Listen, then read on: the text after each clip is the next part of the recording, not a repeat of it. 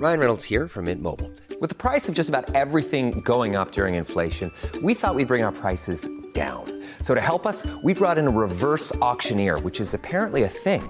Mint Mobile Unlimited Premium Wireless. How to get 30, 30, bit to get 30, bit to get 20, 20, 20, bit to get 20, 20, bit to get 15, 15, 15, 15, just $15 a month? Sold! Give it a try at mintmobile.com/switch. $45 up front for 3 months plus taxes and fees. Promo rate for new customers for limited time. Unlimited more than 40 gigabytes per month. Slows full terms at mintmobile.com. Get your news in less than 3 minutes, 3 times per day with the Al Jazeera News Updates. Just ask your home device to play the news by Al Jazeera or subscribe wherever you listen to podcasts. This episode is brought to you by Squarespace. Whether you need a landing page, a beautiful gallery, a professional blog, or an online store, it is all included with your Squarespace website. Start your free trial today at squarespace.com and use the offer code CanadaLand at checkout. You'll get 10% off your first purchase.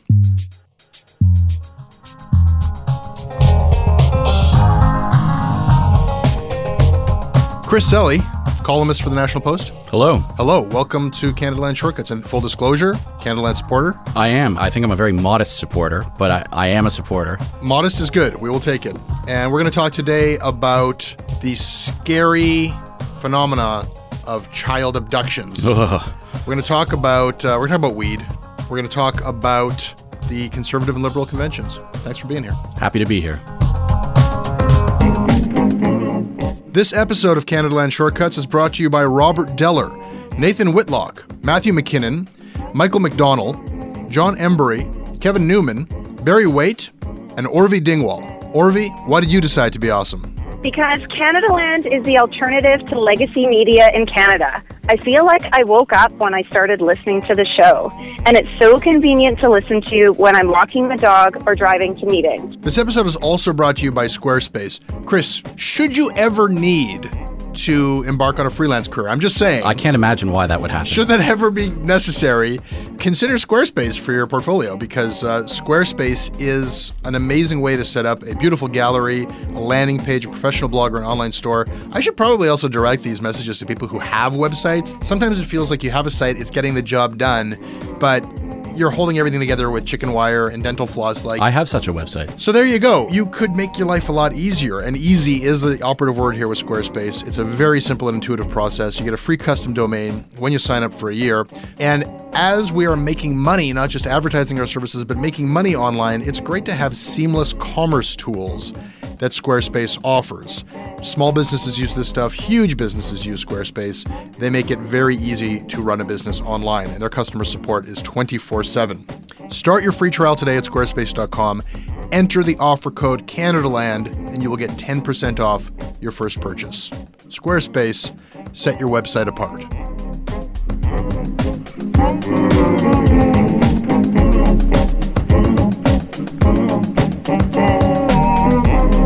This episode is brought to you by AG1. Listen, taking care of your health is not always easy, but it should at least be simple. That is why for months now, I start every day by drinking AG1. I take a scoop of this green powder, I mix it in a canister with water, shake it up, and I drink it. I get hydrated and I get energized and focused and ready to take on the day knowing that I have vitamins, minerals, pre and probiotics, and a lot more. These are things that science tells us we need. They are also things that I don't necessarily get every day outside of my AG1. Listen, if there's one product that I'm going to recommend that will help you elevate your health, it's AG1. And that is why I have been partnered up with them for so long. If you want to take ownership of your health, it starts with AG1. Try it now, and you'll get a free welcome kit that includes a shaker bottle, a canister, a metal scoop, along with 5 free travel packs. You'll get a free 1-year supply of vitamin D3 and K2 along with your first purchase. Go to drinkag1.com/CanadaLand. That is drinkag1.com/CanadaLand. Check it out. So Chris, I have 2 small children. Should I be paralyzed in fear and driving them through town in like a Pope-mobile type bulletproof? There was a front page story in the Toronto Star that made every parent who read it feel a little bit nervous. Well, I'm not a parent, so I would not dare advise you on how you should transport your children around town. However, yes, be afraid. According to this article, there's no reason not to be afraid if you're afraid that one of the 3.8 children per year kidnapped and murdered by a stranger or acquaintance. If you're worried they might be one of yours, then yeah, you should be freaking right out. What was the headline? Child abduction and murder data paint chilling new portrait. And I think that, as you point out, the new is sort of like the operative word there, like that there's new data that suggests that child abductions are more of a problem than they used to be. It sounded like a lot of people interpreted that way, but if you looked at it, what they really did was take this really, really small number of child abductions over 40 years and slice and dice the data to show us what were the usual circumstances when these things happened. And wouldn't you know it, they tended to happen after school hours. They tended to happen when people were walking or otherwise in transit from A to B. And all these other things that you think, well, yeah, I mean, that sort of stands to reason. The vast majority of the victims were girls. Yeah. The Star played that up. The web display copy said something about, a staggering 86% of them were girls. And that's interesting if you're interested in the minute phenomenon of stranger child abductions. 86% is a big number. 3.8 children a year is a very small number. Is a very small number out of 6.5 million children in Canada. I think that running, such a scary headline on the front page makes the Toronto Star a valid target for this conversation. But we are talking about a larger media meme, and really like an enduring one over decades. We in the media have been scaring the shit out of parents for a long time. Absolutely. I feel like it's gotten better in recent years, but I mean, we're all about storytelling, right? Like they bang that into you from day one. People want stories. They want to read people's stories.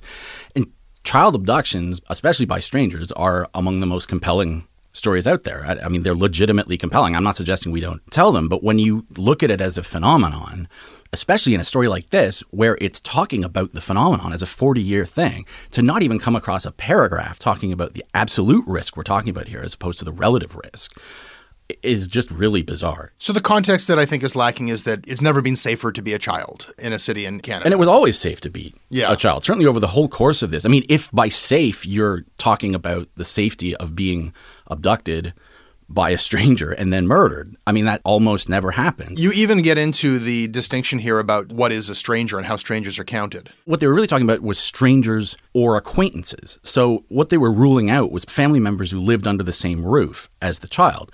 But there's all sorts of people that your kids know who don't live under the same roof as you. So the vast majority of kids who are abducted and murdered are abducted and murdered by family members or people their family knows, or people who live under the same roof as them.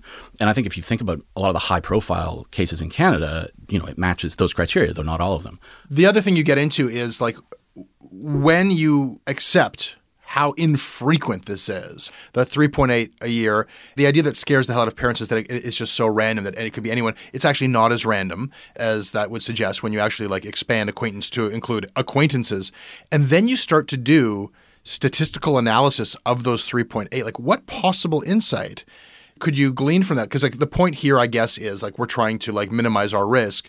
You might as well publish like a thorough ongoing analysis of like what can you really do to stop your kid from getting hit by lightning. But your kid can go inside in a thunderstorm. I mean, that's yeah, like you can't avoid walking from A to B. Yeah, or you could, and I think that's really, I think, why this is such an important conversation to have about how the media portrays this. Is that like this is, I think, an aspect of society where the way that the media portrays crimes against children, abductions, and child abuse has radically transformed childhood itself. I remember roving around the neighborhood in a pack of kids on dirt bikes, and I do not see that anymore. We all kind of are on the same page about this, that helicopter parenting is gone too far, that free-range parenting is a good idea.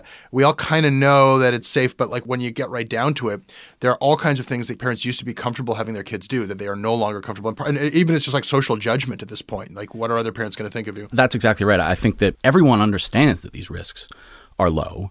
Well, maybe not everyone, but at some level, I think they do, even if they might react viscerally to an article like The Star's.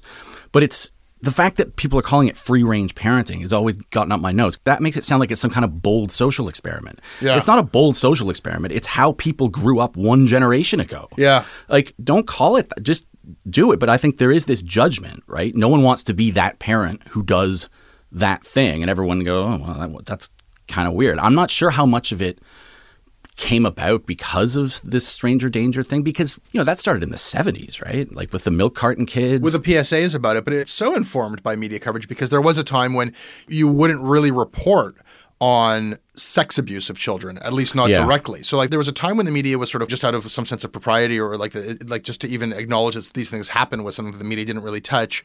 And then we kind of shifted into this other era where as scary as you can make crime stories, that's how scary you should make them. Absolutely. Yeah. And I mean, there was the whole fiasco in California with the daycare center where, all the teachers were accused of just ridiculous satanic rituals in tunnels underneath the place that didn't exist. And the media went absolutely nuts over it. And I think the media has gotten better. Like, that's what I found so strange about this story in the Star was that the Daily Mail or another British tabloid would go big with it, right? Yeah. Like they would have taken what the Star did and done it 10 times that sensationalistic. This was pretty much down the middle. It's just, I kept waiting to come across this, like, one paragraph that said, this is a really rare way for your kids to die. It's far more common for someone you know or love or who lives in your house to do this to your kid, which is itself an incredibly small subset of kids who are murdered.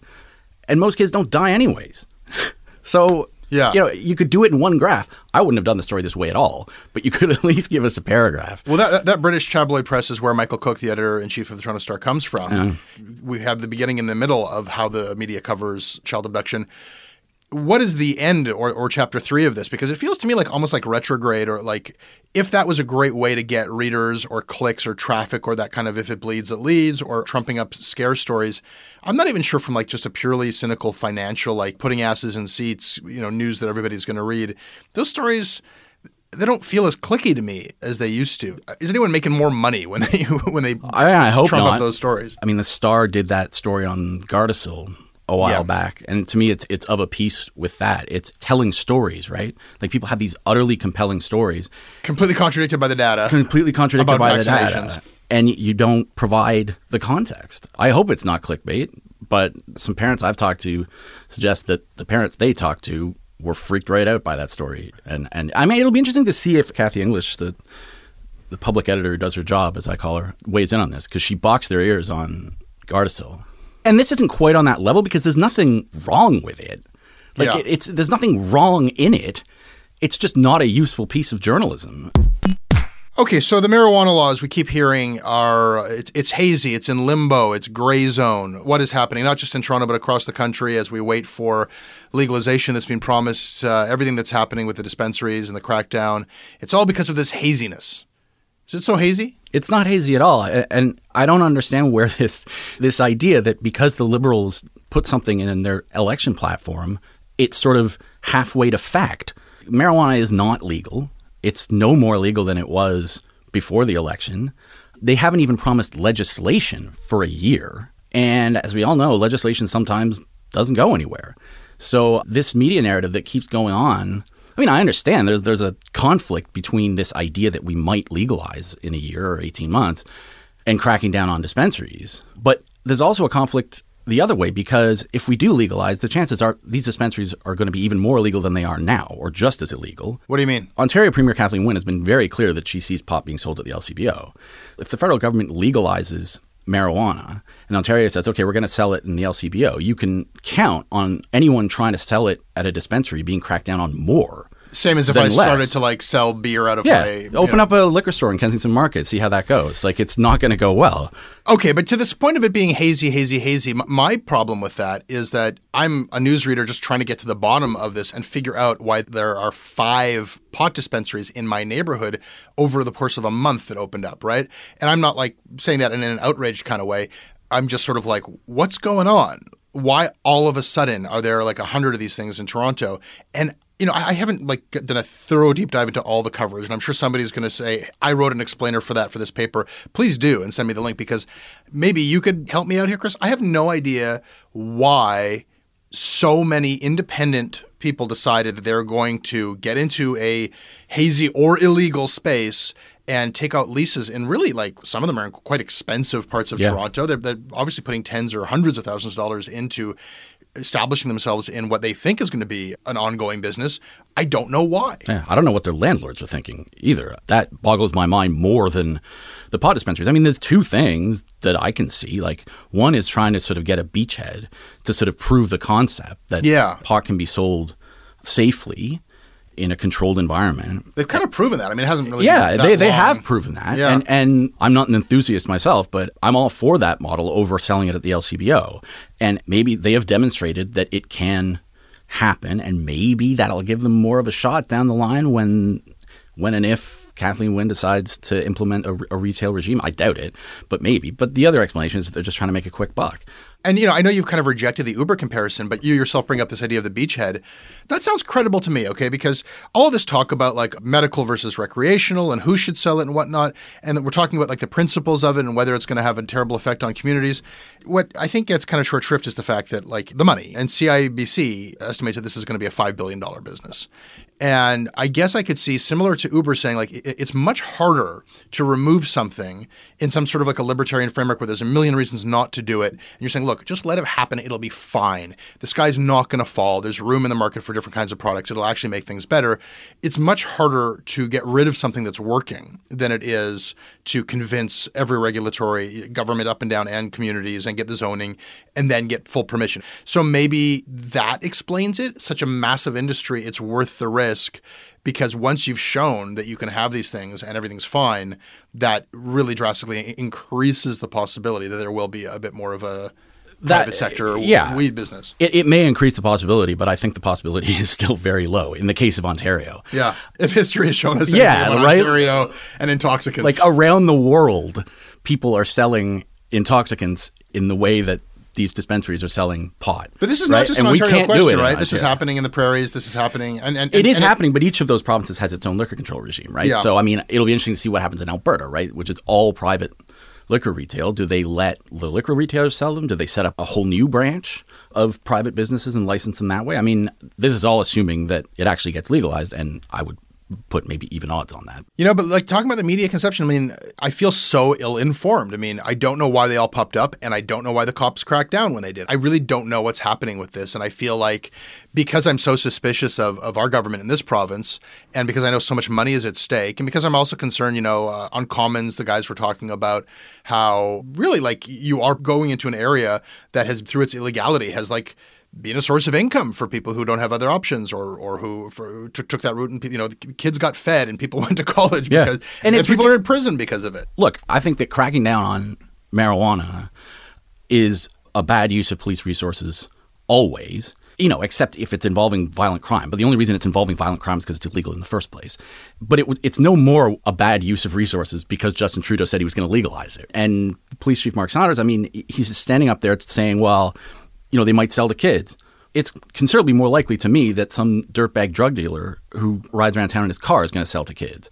Same goes, we don't know. Let's go easy on the dirtbag drug dealer, Well, look, I'm not an expert on these things. I'm just saying, here's a storefront, right? Yeah. If you hear that this storefront is selling to kids, that's a pretty easy thing to crack down on. Yeah.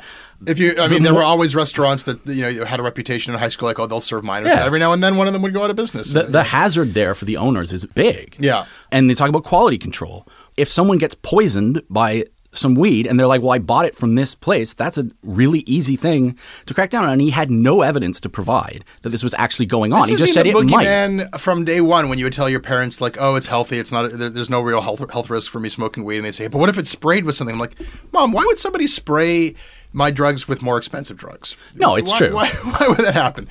I want to carry some water for one of my listeners who this is their beef with all the weed coverage. They said, why is it that every time a newspaper runs a story on all these ongoing issues with weed, do they run some like stock photo of some doofus with like a giant novelty spliff that was taken at like some pro-pot rally? Like some guy with like a multicolored scruffy beard who has just got like some crazy blunt. I mean, it would be like you're trying to cover like prohibition, and every time alcohol comes up, you just like run some photo of some rummy like hiccuping and stumbling around with a jug that says XXX on it. My listeners, they probably did.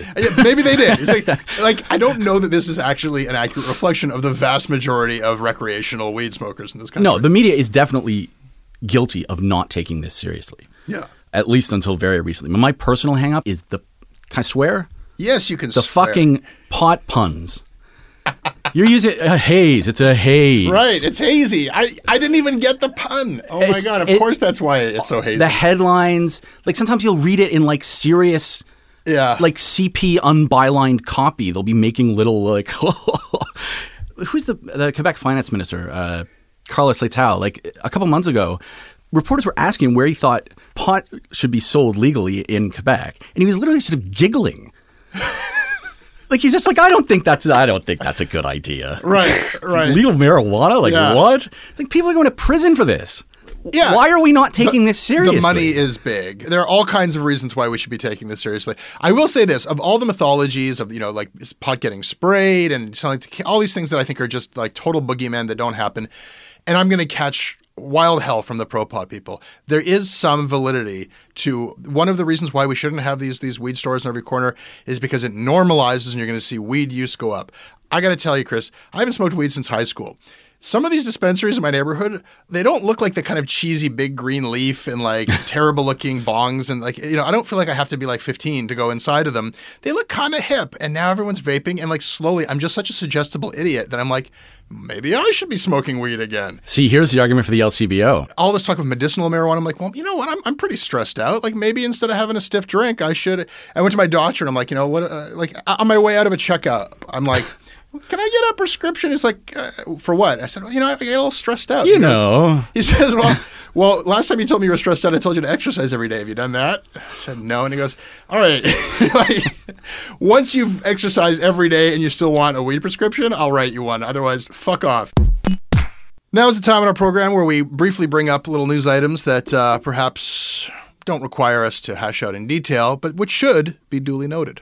Chris, I would like to duly note, now that the passions have settled from the Kevin Vickers incident, I just want to embarrass people if I can.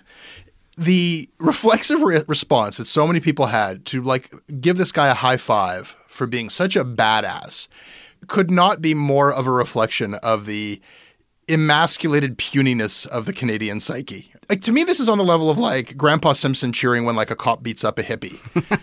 And I don't know if Vickers has PTSD or if he still thinks he's a cop. And, and now that we've had a chance to actually discuss like what it means for a Canadian diplomat to take down a peaceful protester who everybody agrees would just have been ignored otherwise. Yeah. But that uniform response, which like Jason Kenney was echoing, that this guy was like a superhero, is just sad and pathetic for Canadians. Well, and it's unbelievably hypocritical. I mean, I think it was Andrew Potter said, so let's say the Irish ambassador to Canada, there's some event in Quebec City and a separatist protester comes up and protests and starts trying to disrupt the event. And the Irish ambassador just drags him away by his ear. Yeah. Is everyone going to cheer? No, probably not. It's a diplomat doing something that he should get fired for, period. That's not being diplomatic. It's not very diplomatic. That's an old cranky man in a trench coat dragging away a smelly hippie. Yeah. Like, what are you doing?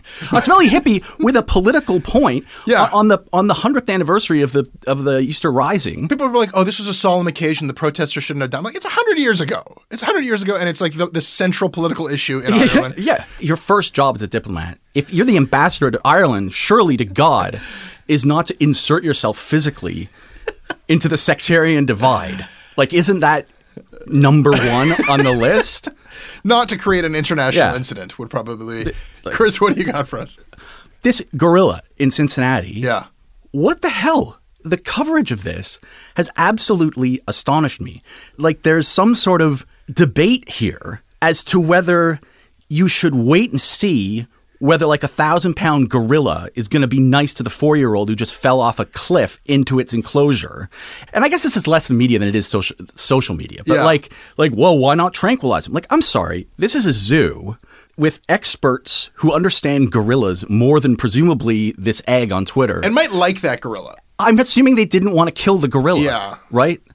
But, maybe new footage from the grassy knoll will show that the gorilla was actually protecting. Well, they've done this. There's been stories like, oh, here's a photo of the gorilla holding the kid's hand. Yeah, and then he started thrashing the kid around in the water. Like, I think the media and animal stories, they're always a bit crazy, it seems to me. Well, it's like crime. They get played big. Animals play big. But, I mean, human trumps gorilla. That's why the gorilla was in there to begin with, right? Like, this should not be a controversial decision, it seems to me. I mean, if you are yourself, if you have like gorilla expertise, Like if you're Diane Fossey, maybe you have a voice in this debate. Yeah. If you're just embedding tweets from angry people on your news story who don't know anything about gorillas or tranquilizers, then maybe just stop. Duly noted. Finally, I read a piece in your paper, in the National Post. CBC former executive Todd Spencer, former head of HR, who was one of the 2 executives let go in the wake of the Ghomeshi stuff when the Rubin report came out. And it was a weird thing because like the Rubin report comes out and it dinged like a bunch of managers, I think like 9 managers in the redacted, responsibilities. And then 2 of them are fired. And CBC was careful not to say why they were fired. And Todd Spencer was one of them. He's suing the CBC. The Ghomeshi story, of course, is one that everybody doesn't want to hear anything more about. It's just so oversaturated, but there's something kind of to be thought about here. We oversaturate the public with this stuff, and then nobody wants to hear about it. So then that story hasn't gotten much pickup. And we're not discussing the implications because we sense, I think quite rightly, that, let's move on. And yet, buried in there is a revelation, at least a claim from Todd Spencer in saying that in being scapegoated by the CBC, he's now like exposing what actually went on. And what he says is that Hubert Lacroix, the president of the CBC, and Heather Conway, kind of second in command at English Services, were intimately involved in every aspect of the internal investigation of Ghomeshi that was kind of revealed to be a farce on the Fifth Estate, and presumably the damage control efforts afterwards. That's the question that I asked them when I was on a presser phone call when they released the Rubin report. How much did you guys have to do? Because Ghomeshi says that when all this happened and he was fired, he was given the option of creating his own story, which is essentially a collusion for a cover-up. Yeah. And I asked Lacroix and Conway if they were part of that, and they just completely evaded the question. So this has been one of the big things we have not known is how high up did it go? How involved were the president and Heather Conway? Todd Spencer says they were very involved. As the Ghomeshi story dies, if it has died, CBC management, the whole process from start to finish, what we know about it and every new allegation we learned, the whole thing was completely, like that organization is just broken. And the Liberals, giving them more money. Whether or not you believe in public broadcasting, I think there's work to be done here because, an organization that would allow that to happen is more than a couple of tweaks away from healthiness. Chris, can I play you some terrible novelty rap by a member of parliament? Oh, I haven't heard this yet.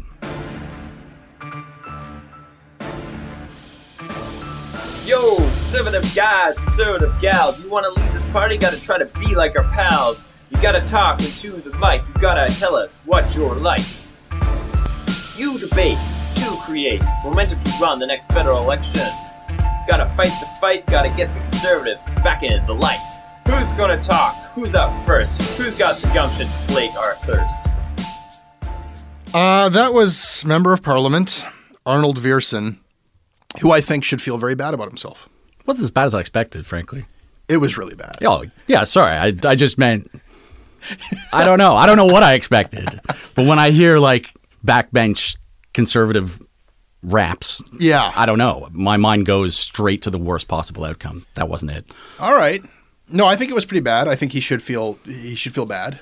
We all feel bad. I think we all feel like that isn't like a joyful kind of cringe comedy for me. The like kind of like I know this is lame white guy rap that always harkens back to like 1985 rhyme patterns of like I'm rapping politician and I'm here to say kind of stuff. Yeah, it is amazing how durable this particular phenomenon is. It's like they haven't heard a hip hop song in the past 15 years. But I don't want to be just a salty jerk about this because my overriding sense of the mood at the conservative event was one of like, fuck it, we lost. Let's take a year off. It was a don't give a fuck year. There was costume comedy. There was novelty rap. Yeah. They let the press in. No, so, I know. I agree with that. I think it's a positive.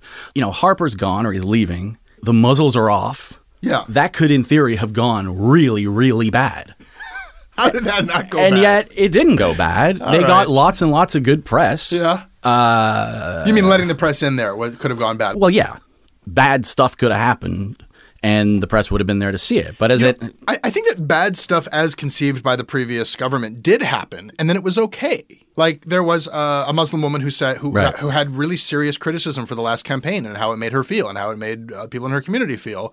And there were people who disagreed with her, and there were the people who hugged her, and the press was there to cover it, and it was all okay that conversation took place. Well, Adam Radwanski sort of mentioned that in a column in the Globe. He said that's a perfect example of where it was better to have the media there. Yeah. Because otherwise you'd have to try and get that story secondhand, and you'd have people who wanted to make the point that the Conservatives ran an Islamophobic campaign, and they would be playing it up. Then you'd have other people trying to play it down, and you wouldn't really know where the truth lies. And okay, so case in point, when you don't know where the truth lies, the Liberal Convention. Arguably less press access? That certainly seems to be the consensus on it. And there again, there was a perfect example of the pointlessness of that. Tim Harper in The Star talked about being at the back of a room during a debate on, I can't think what it was about, but it was a very contentious issue. And, media were theoretically closed to these things. But as is often the case at these events, you can just walk in anyways and no one says anything. Yeah. The Conservatives went full on security state, but at a lot of them, it's not quite that rigorously enforced. And then so he watched it all start to melt down. And at that point, someone came and forced him out of the room. Uh-huh. So then he gets to write about the meltdown, and he doesn't get to see the And it all seems very sinister. It all seems very sinister. I mean, there's something else, though, because today we're learning in the headlines that Hunter Tutu, the fisheries minister, has vacated that post, and he's left the Trudeau cabinet. He's out of the caucus, and he's in rehab. And, when you hear that somebody's doing that, I think people's good faith, best wishes go out. Somebody's seeking help. But there's this little tidbit reported by CTV on Tuesday that this is related to some incident at the Liberal Convention. What incident? What happened? We don't know. Yeah, and the Liberals said that they wouldn't issue any more comment about it. I assume that there's people currently trying to find out about this incident. Yeah. Yeah, I mean, without knowing, we don't know where it happened. We don't know if it was at the convention or in a hospitality suite or, in a hotel room afterwards. I mean, we have no idea. Mm-hmm. It's tough really to know what to make of it at this point. Yeah. What do you have to say? I don't know what to say. No, we're in the dark, and I think there's a direct relationship to being in power and not letting the press come see what you're up to. Yeah, absolutely. And, I don't know if this was a case where the press would have seen this happen had they not been barred from some of these convention events. I suspect not. I think if he had done something crazy in a room full of 500 people, the word would have gotten out and we'd have more specifics than just a quote-unquote incident. What are people to assume? We can only speculate. Okay, so somebody got drunk and made an ass of themselves or said something. Yeah. We don't know. We don't know. And often the conclusions people can come to when they don't know are actually worse than what happened. Yeah, it's true enough. I mean, the fact that they're not telling us could lead some people to draw the worst possible conclusions. But then maybe it is the worst possible conclusion. So it makes sense for them not to tell us that. Yeah. It's when you're out of power that you kind of want the attention, you want the press in, and you have less to lose. And but I think it's still not consistent with most people's ideas of this new government, that they are tightly controlling message. It's of a piece with the way they've tried to handle Parliament.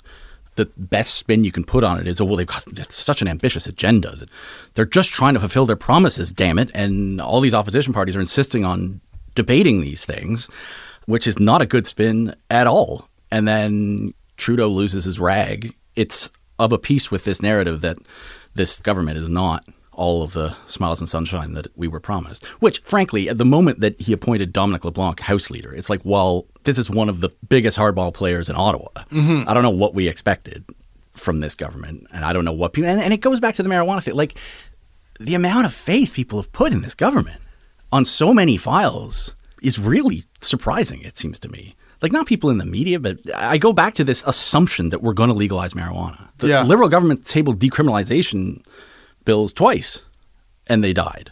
And legalization is much more difficult. We're going to have a new president next year. There's every chance that this might not happen, and yet everyone puts so much faith in them, and they're going to be necessarily disappointed.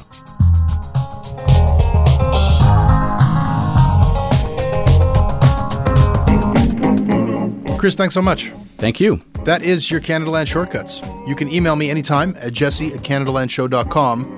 And we're on Twitter @CanadaLand. Chris, where can people find you? I am at CSelley, CSELLEY, on Twitter. Our website is CanadaLandShow.com. Our crowdfunding site is Patreon. facebook.com/Canadaland. The next episode of Canadaland will be up on Monday. The next episode of Canadaland Commons will be up on Tuesday.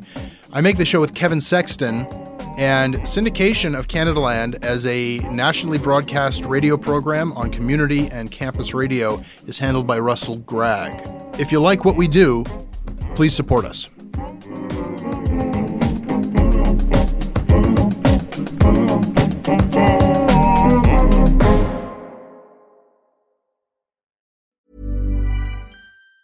Spring? Is that you? Warmer temps mean new Allbirds styles. Meet the Superlight Collection, the lightest ever shoes from Allbirds, now in fresh colors. These must-have travel shoes have a lighter-than-air feel and a barely-there fit that made them the most packable shoes ever. Plus, they're comfy right out of the box. That means more comfort and less baggage. Experience how Allbirds is redefining comfort. Visit allbirds.com and use code SUPER24 for a free pair of socks with a purchase of $48 or more. That's ALLBIRDS.com, code SUPER24.